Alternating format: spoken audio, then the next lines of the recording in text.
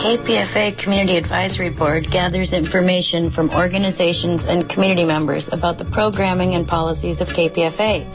You're invited to join us to come share your ideas and information at our next Community Advisory Board meeting on Sunday, January 17th from 11 to 1 at the Grassroots House in Berkeley, located at 2022 Blake Street, and it is wheelchair accessible.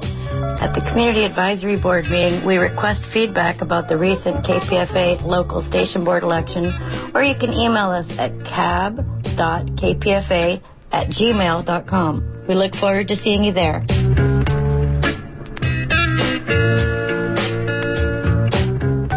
And you are listening to 94.1 KPFA and 89.3 KPFB in Berkeley, 88.1 KFCF in Fresno, 97.5 K248BR in Santa Cruz, and online at kpfa.org. The time is 3 p.m.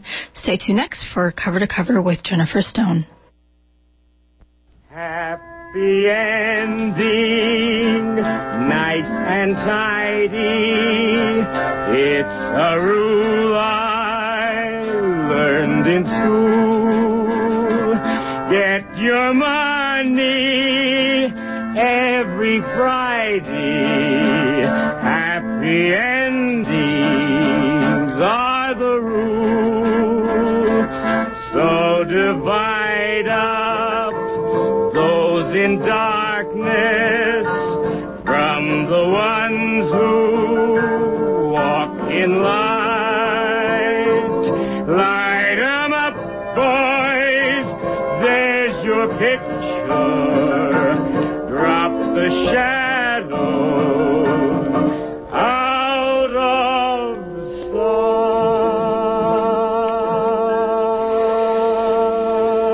sight. And this is Jennifer Stone with Stone's Throw. Happy New Year.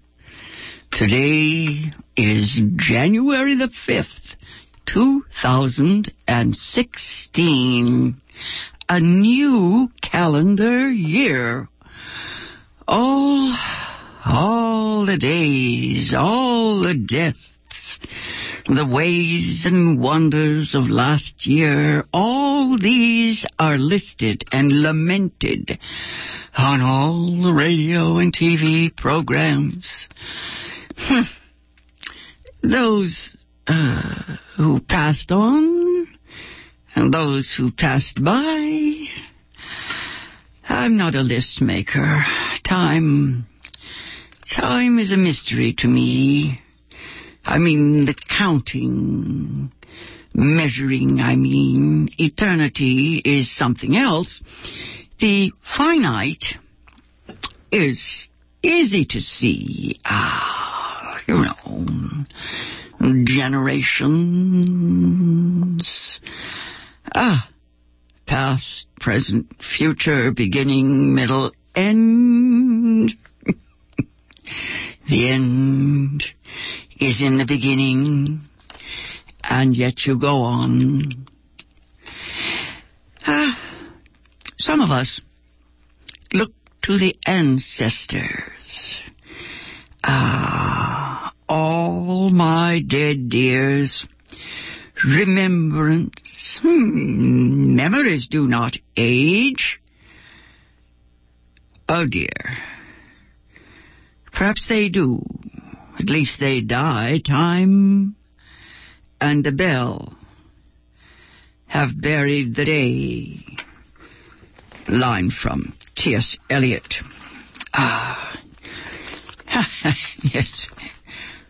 Yes, poor poets borrow, great poets steal. I should learn to steal.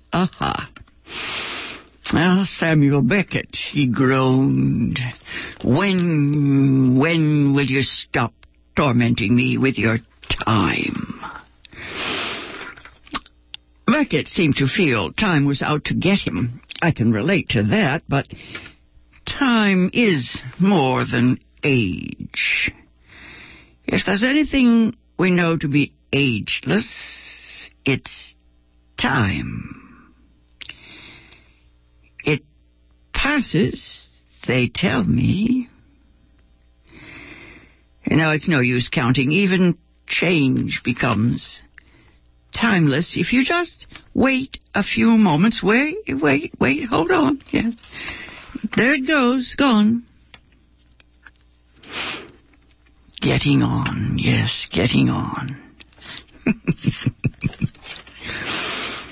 Before I turn off the light, thousands will die, and even more thousands will be born. Yes, it's a long evening I'm looking forward to. Lights out. Surely changes absolutely nothing at all. Except, of course, the names and the dates, and yes, sometimes even the faces. New ghosts join the old. Poets and prophets tell us all about these masses of souls who walk through the sands of time. Right. They reach a shoreline. I see them all rushing down the beach. Then they go further.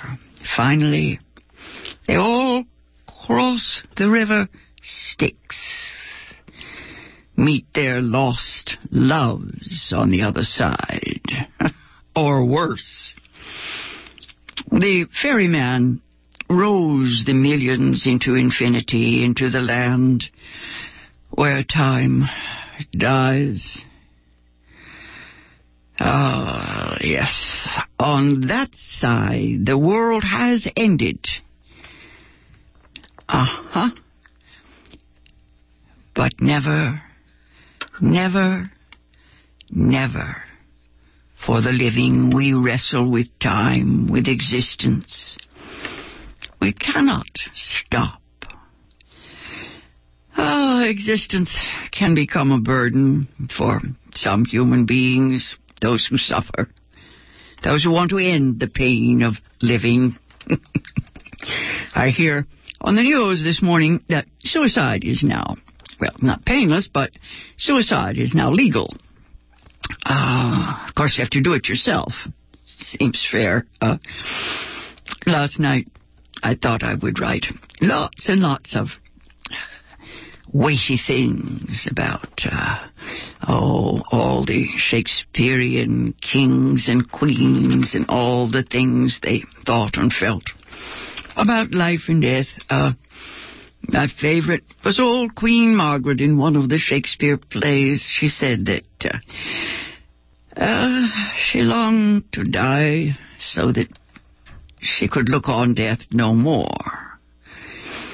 When I was 20, now that shocked me. I mean, what a reason to die so you wouldn't have to look at death.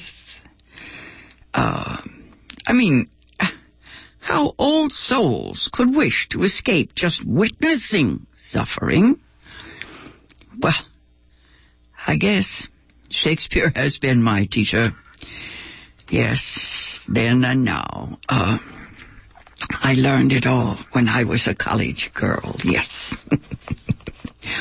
I did want to talk about so many things. This first day of the new year, I have all these notes. I'll have to save them. There's a movie called Anonymous, if you get a chance. Vanessa Redgrave plays the older Queen Elizabeth in Anonymous, and it's a wonderful script all about how Shakespeare was not the dude from Stratford. He was a gentleman, the Earl of Oxford. I buy it, folks. I think I believe it, but you want to get an argument, just mention to anybody who believes that it's democratic to think that Shakespeare was the almost illiterate dude from Stratford. Never mind. Anonymous is my movie of the year, of last year anyway, along with a new, well, it's not new. It's been around, more than a year. It's a series called The White Queen on cable TV. And it tells all about how Richard III was not the villain that Shakespeare or the Earl of Oxford wrote about. He was, just a guy trying to cope. And he was, of course, killed in a battle with, the Tudor. Let's see, that would be Henry VII, I guess. Yes. And since Queen Elizabeth was a descendant of the Tudor dynasty, Richard had to be a villain. He was the dynasty overthrown so that the Tudor rose could be England's flower. Yes, the Elizabethans. Anyway, I guess history's secrets are my favorite pastime. I just keep digging. A couple of years ago, I was enthralled with Thomas Jefferson and his I was going to say common law wife, but that wouldn't be correct. The law was definitely against them.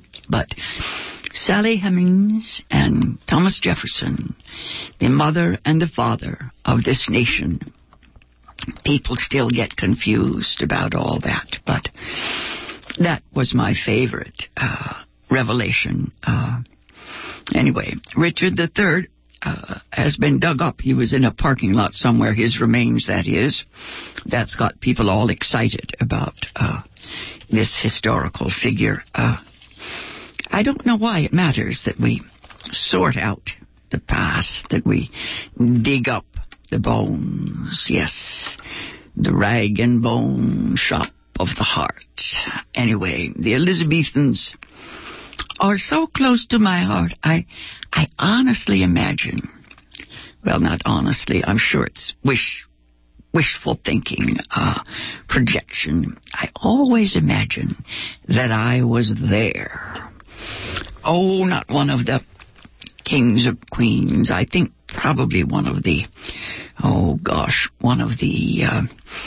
ladies in waiting, yes, standing around watching and taking notes. But I feel so at home with the Elizabethans, almost as much at home as I do with those 19th century Victorians.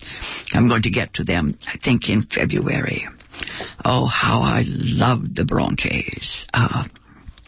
Anyway, I think that today I should indulge myself. I want to jump into my own favorite work. I'm going to jump to Samuel Beckett. God bless him. I always think of him as my mother, my literary mother, like Gertrude Stein is my literary father. I feel at home. I'm going to look at a little play called Happy Days. Happy days are here again. A new day, a new year. Happy days. January is supposed to be full of new thoughts, things changing, all kinds of new stuff. I think stuff is the plural of things.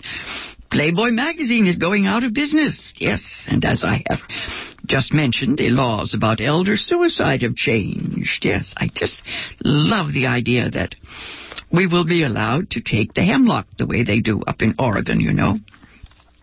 I do think that it's wisest that we must administer it ourselves. You know, I just thought about it, though, late last night. We have had so much help. Well, I had help being born. My children had help being born. Now, might it be nice to have assistance at the end? I looked at my notes on one of my favorite old movies, Soylent Green, the one with the suicide parlor. You remember? Gave me such a wonderful idea. What a great job for old folks like me running a suicide parlor. What a concept. You remember? You remember the old dude is dying, and they show pictures of the world as it once was. Charlton Heston comes to try to haul his friend out of the suicide parlor, and he sees the pictures of nature, of the earth. First time I saw that film, it really got to me. I guess I was very, very young. I thought there might come a day when the natural world was unknown to most people. Certainly not to the baby boomers. They're still looking at the real things. Never mind. Optimism for the new year. Happy Days, a play by Samuel Beckett. I can always count on Sam Beckett to cheer me up. I want to read you just a little section. This is a one-act play, one voice, one woman. There's only one other character. He appears several times, but he only has one line at the very, very end. The woman's name is Winnie. His name, I assume the husband or significant other or elder, yes, the husband she talks to, his name is Willie. And I think, let's see, I was looking for his one line. It's only one word. At some point he says, just audible. When he's speaking to his good wife, Winnie, and she answers, When, oh, this is a happy day. This will have been another happy day. After all, so far. I may be able to read you that ending after the voice of the dear departed husband or departing. He creeps around the stage. I've seen the play done on stage several times, and the presence of the husband is always left to the imagination of the director and the actors. About 2/3 of the way through this one act, we see Winnie. She sits quietly. Sooner or later, we see that she's buried into a hill, kind of. I think it was usually a hill of sand in most productions. Bit by bit, the hill gets higher and higher until it's up to her chin. There's nothing else around except a very large bag. Her luggage, so to speak. She can't quite reach it at some point. I think in the beginning, once or twice, she reaches for it. Then she says to herself,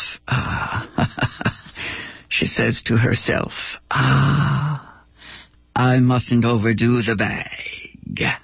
She's getting a glimpse of existential reality. It's very real for those of us who love Samuel Beckett's world. Long pauses, and then we hear the voice of Winnie. Hail, holy light. Someone is looking at me still, caring for me still. That is what I find so wonderful. Eyes on my eyes. What is that unforgettable line? Willie? Willie? May one still speak of time?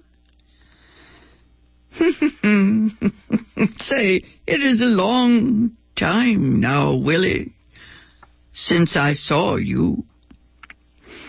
Since I heard you.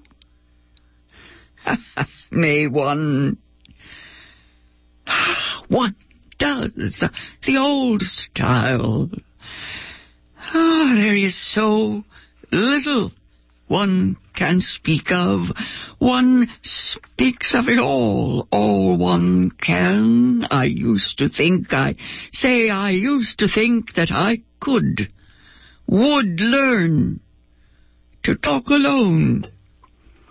By that I mean to myself, the wilderness. But no. Ergo, you are there. Oh, no doubt you are dead, like the others. No doubt you have died, or gone away and left me like the others. It doesn't matter. You are there. The bag, too, is there, the same as ever. I can see it. The bag is there, Willie, as good as ever. The one you gave me that day to go to market that day. What day? I used to pray. I used to pray. Yes, I must confess I did. Not now. No. Then now, what difficulties here for the mind to have been always what I am, and so changed from what I was. I am the one, I say, the one, then the other. Now, the one, then the other. There is so little one can say. One says it all one can, and no truth in it anywhere. My arms, my breasts, what arms, what breasts. Willie? What Willie? My Willie. Willie, well, not to know. Not to know for sure. That's a great mercy. It's all I ask. Yes, then now. Beechen green, this Charlie kisses, this all that. Deep trouble for the mind. But it does not trouble mine. Not now. No.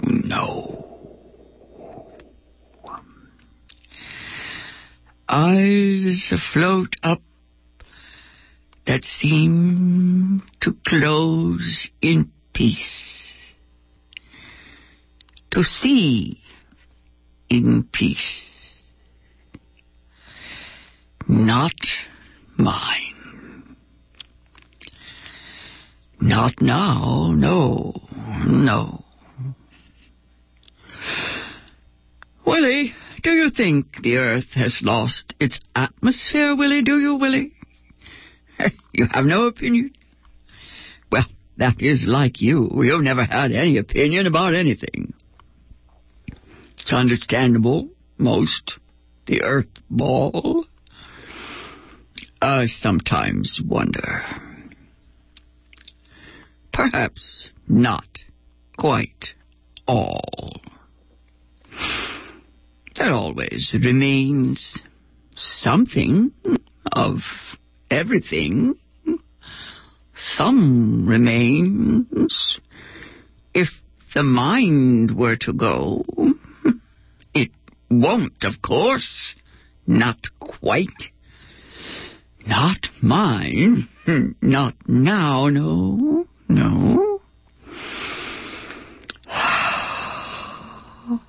It might be the eternal cold, everlasting, perishing cold. Just chance, I take it, happy chance. Oh, yes. Great mercies, and now the face, the nose, I can see it, the tip, the nostrils, breath of life, that curve you so admired, a hint of lip, if I pout them out, the tongue, of course, you so admired, if I stick it out, the tip, suspicion of brow, eyebrow, imagination, possibly, cheek, no. Even if I puff them out, no, damask. That is all. The bag, of course, a little blurred perhaps, but the bag. The earth, of course, and sky. The sunshade you gave me that day. The lake, the reeds. What day, what reeds? Brownie, of course. You remember Brownie, Willie. I can see him. Brownie is there, Willie, beside me. Brownie is there, Willie. That is all. What would I do without them? What would I do without them when words fail? Gaze before me with compressed lips I cannot. Oh, yes, great mercies. Sometimes I hear sounds, but not often. They are a boon, sounds are a boon, they help me through the day, the old style. Yes, those are happy days when there are sounds. I will save the rest of that story at the end of this little play. She sings the Merry Widow waltz. She hums the beginning of the song. A music box. Though I say not what I may not let you hear, yet the swaying dance is saying, love me dear. Every touch of fingers tells me what I know, says for you, it's true, it's true. You love me so. This has been Jennifer Stone with Stone's Throw. I'll be back on the air next week at the same time. Till then, go easy. And if you can't go easy, go as easy as you can.